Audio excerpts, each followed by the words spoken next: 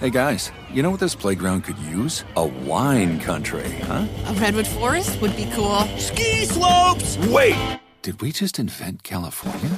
Discover why California is the ultimate playground at visitcalifornia.com. What kind of programs does this school have? How are the test scores? How many kids do a classroom? Homes.com knows these are all things you ask when you're home shopping as a parent. That's why each listing on Homes.com includes extensive reports on local schools, including photos, parent reviews, test scores, student-teacher ratio, school rankings, and more. The information is from multiple trusted sources and curated by Homes.com's dedicated in-house research team. It's also you can make the right decision for your family. Homes.com. We've done your homework. You never want to find yourself out on the water fishing without the essentials. So it's best to always pack a Columbia PFG Solar Stream Elite hoodie to protect against the sun. I mean, it provides great protection and it's really breathable so you don't get hot. That's a win-win. Columbia PFG has a lot of great gear. So before you head out on the water, head over to Columbia.com/PFG to shop their performance fishing gear.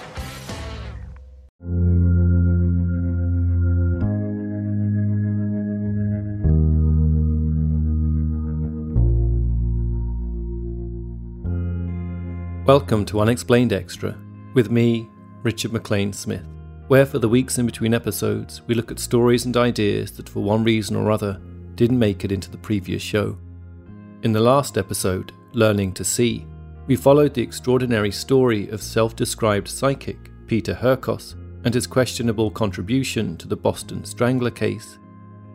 The seemingly related murders of 13 women that occurred between 1962 to 1964, most of whom were also sexually assaulted, were eventually attributed to factory worker Albert DeSalvo, who confessed to them in 1965.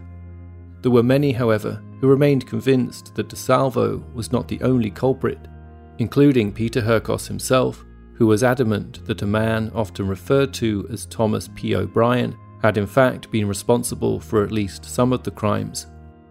Herkos's involvement in the case was hugely controversial, not only due to the fact that he failed to pick out DeSalvo, but also for how he influenced the investigation into O'Brien, which led many, including the Civil Liberties Union, to question whether O'Brien's rights had been violated in the process, which of course they had. Whatever you believe about the use of Herkos's supposed talents, it is hard to deny the extra layer of fascination his involvement brings to a police investigation. With that in mind, there is one case in particular that makes for intriguing listening, not least of all because it also happened to involve one of America's most curious and shocking crimes of the 20th century. The following story contains scenes of murder and sexual abuse that some may find disturbing. Parental discretion is advised.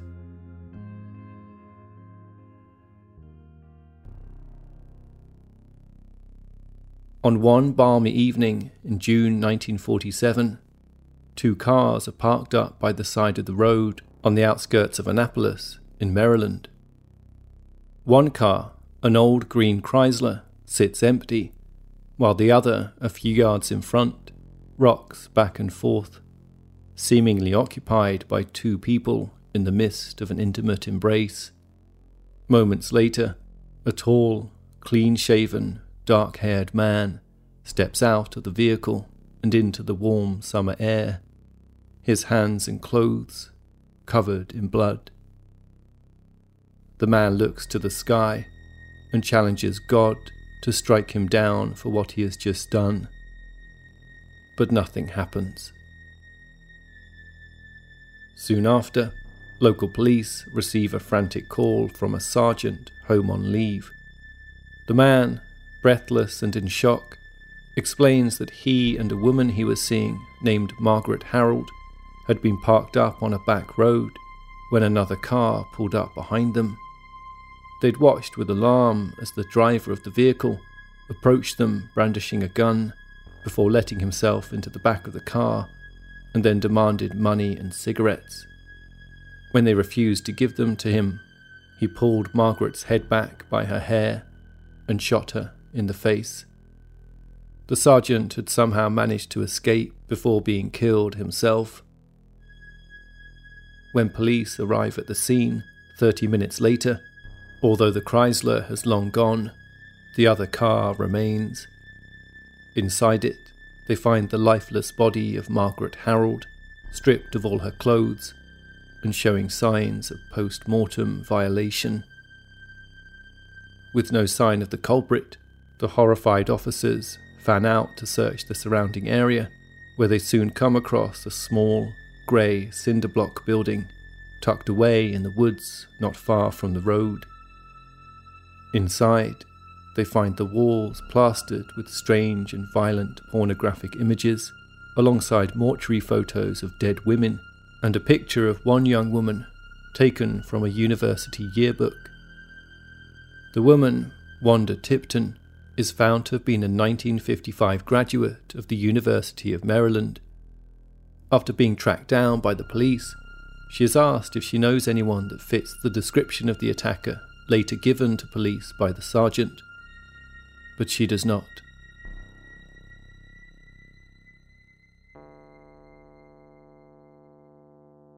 "18 months later, on January 11th, 1959, a car is found abandoned by the side of the road in the Apple Grove region of central Virginia.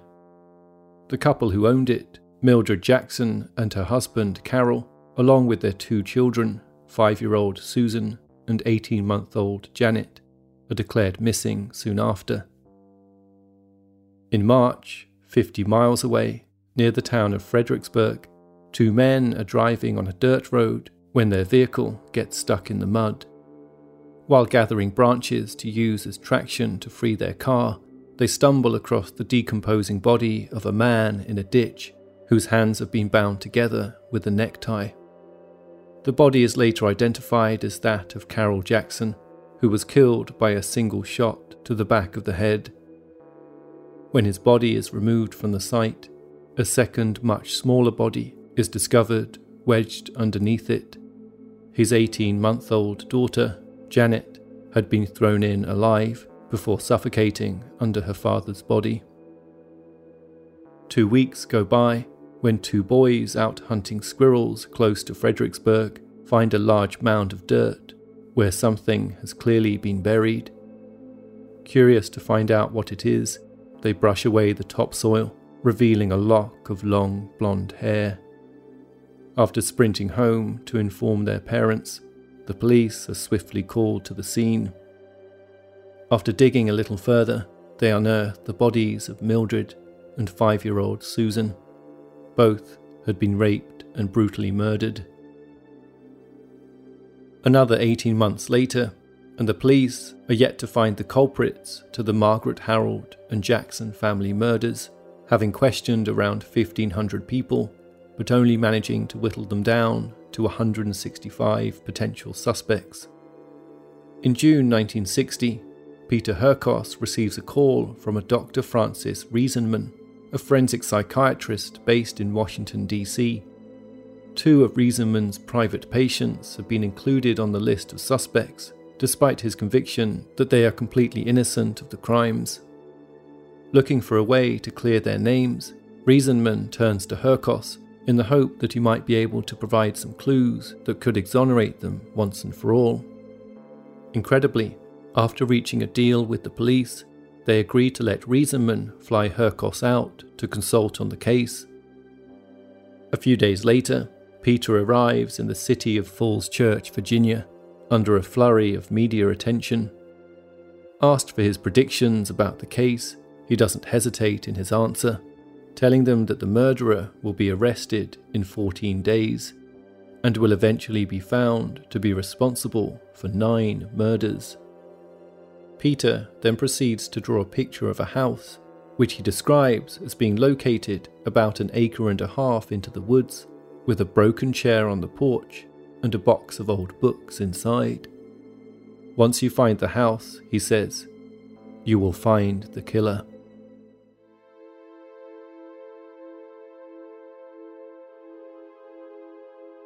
The following day, Peter leads the police to the very house he had apparently seen in his vision. Not only is it exactly how he described, but it is also occupied by a 34-year-old man who just so happens to be one of their leading suspects. No sooner have they arrived when Peter leads them to a second building, a small wooden shack about 50 feet from where Mildred and Susan Jackson's bodies were discovered. Police had already searched the shack 18 months previously and found a button there from the dress Mildred was wearing when she was murdered. This time, they find an ID bracelet belonging to the 34-year-old occupant of the nearby house. During his time with police, Peter is also taken to the churchyard where the Jacksons were buried. Once there, he is given some of their clothing to handle. Moments later, he claims to have a vision of their deaths, telling the officers present the precise order in which the family members were killed, the position of their bodies when they were discovered, and the added detail that Mildred had been sexually assaulted, all of which was said to have been correct and entirely unknown to the public at the time. With investigators by then considering the possibility that the murder of Margaret Harold might be linked to the Jackson family murders, Peter is also taken to where her body was found. Seemingly taking a moment to soak up the atmosphere of the place, Peter appears to sense something important nearby. Disappearing into a bush, he calls out moments later for the police to follow him. When they find him, he is pointing at a muddy and discoloured piece of clothing. It was Margaret's skirt, left unnoticed by the investigating team for 3 years. The 34-year-old man in the house Peter led the police to was promptly arrested and soon after confessed to the murders. The next day, the arrest is announced in the press, with Peter warmly congratulated for his part in bringing the culprit to justice.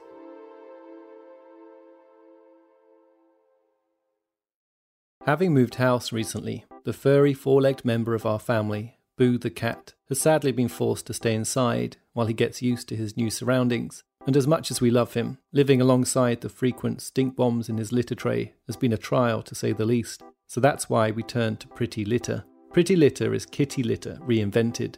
Unlike traditional litter, Pretty Litter's super light crystals trap odour and release moisture, resulting in dry, low-maintenance litter that crucially doesn't smell. Pretty Litter arrives safely at your door in a small, lightweight bag that lasts up to a month, and shipping is free. But above all else, here's why Pretty Litter is a pet parent's hero. It's a health indicator. Pretty Litter monitors my cat's health by actually changing colours when it detects potential underlying issues. Get the world's smartest litter without leaving home by visiting prettylitter.com and use promo code UNEXPLAINED for 20% off your first order. That's prettylitter.com, promo code UNEXPLAINED for 20% off. prettylitter.com, promo code UNEXPLAINED.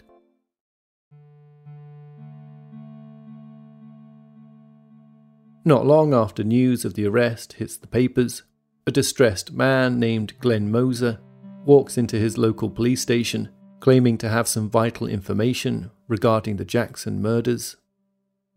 The year before, he'd written to police anonymously, suggesting they look into his friend, Melvin David Reese, as a possible suspect. The 26-year-old Reese was a touring jazz musician.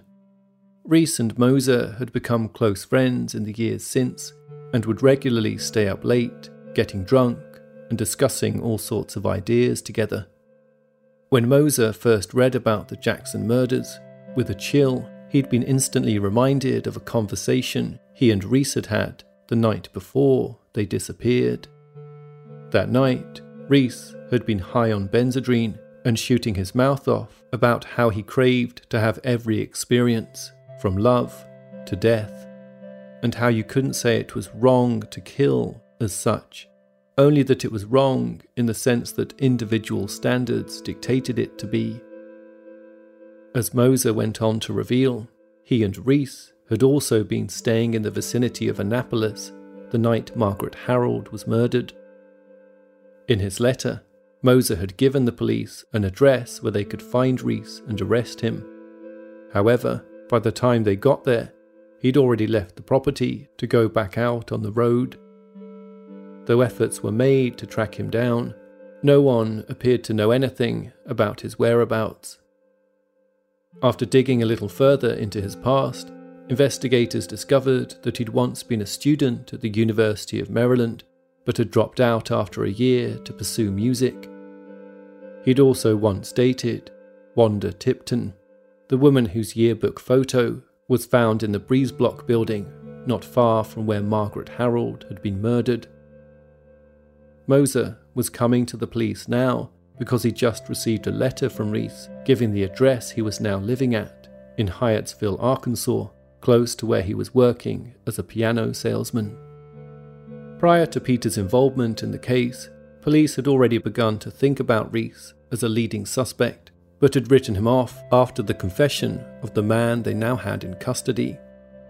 However, with good reason to follow it up, the police head out to the address given to them by Glenn Moser. While conducting a search of the address, the police come across an empty saxophone case.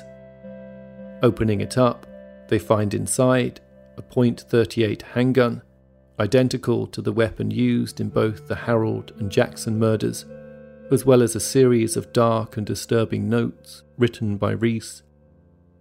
On one note, clipped to a newspaper picture of Mildred Jackson, is written, "Drove to select area and killed husband and baby. Now the mother and daughter were all mine." It went on, tied and gagged, then led her to the place of execution and hung her. I was her master. Clearly, the police had arrested the wrong man.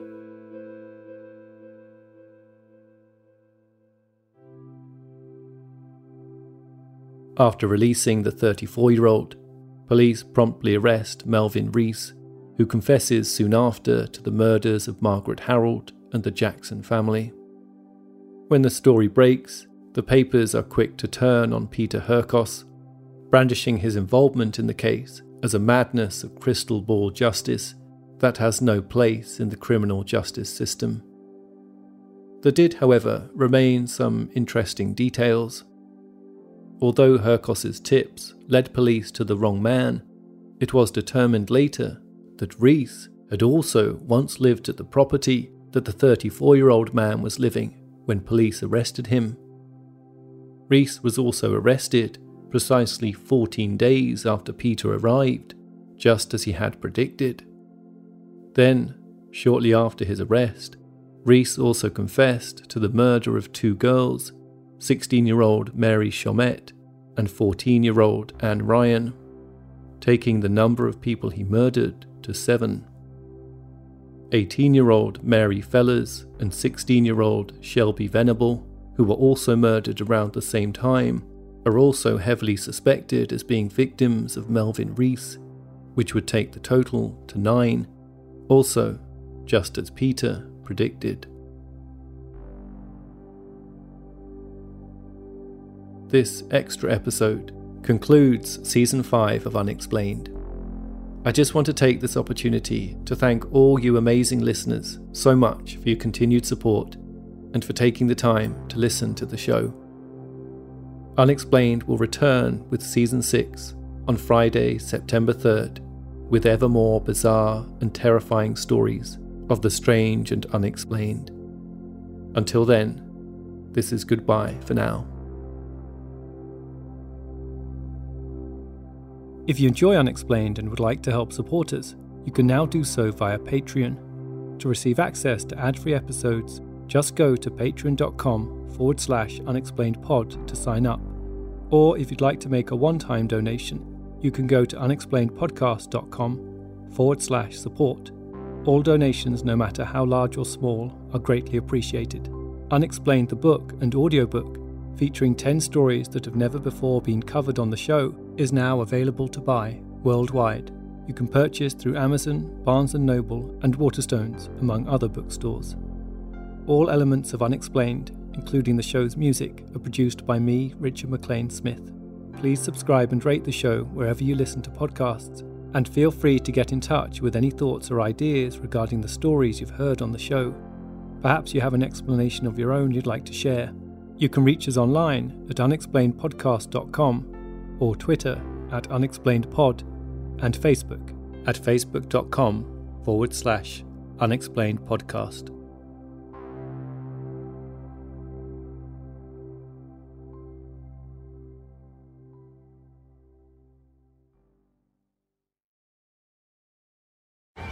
Hey guys, you know what this playground could use? A wine country, huh? A redwood forest would be cool. Ski slopes! Wait! Did we just invent California? Discover why California is the ultimate playground at visitcalifornia.com. You never want to find yourself out on the water fishing without the essentials. So it's best to always pack a Columbia PFG Solar Stream Elite hoodie to protect against the sun. I mean, it provides great protection and it's really breathable so you don't get hot. That's a win-win. Columbia PFG has a lot of great gear, so before you head out on the water, head over to Columbia.com/PFG to shop their performance fishing gear.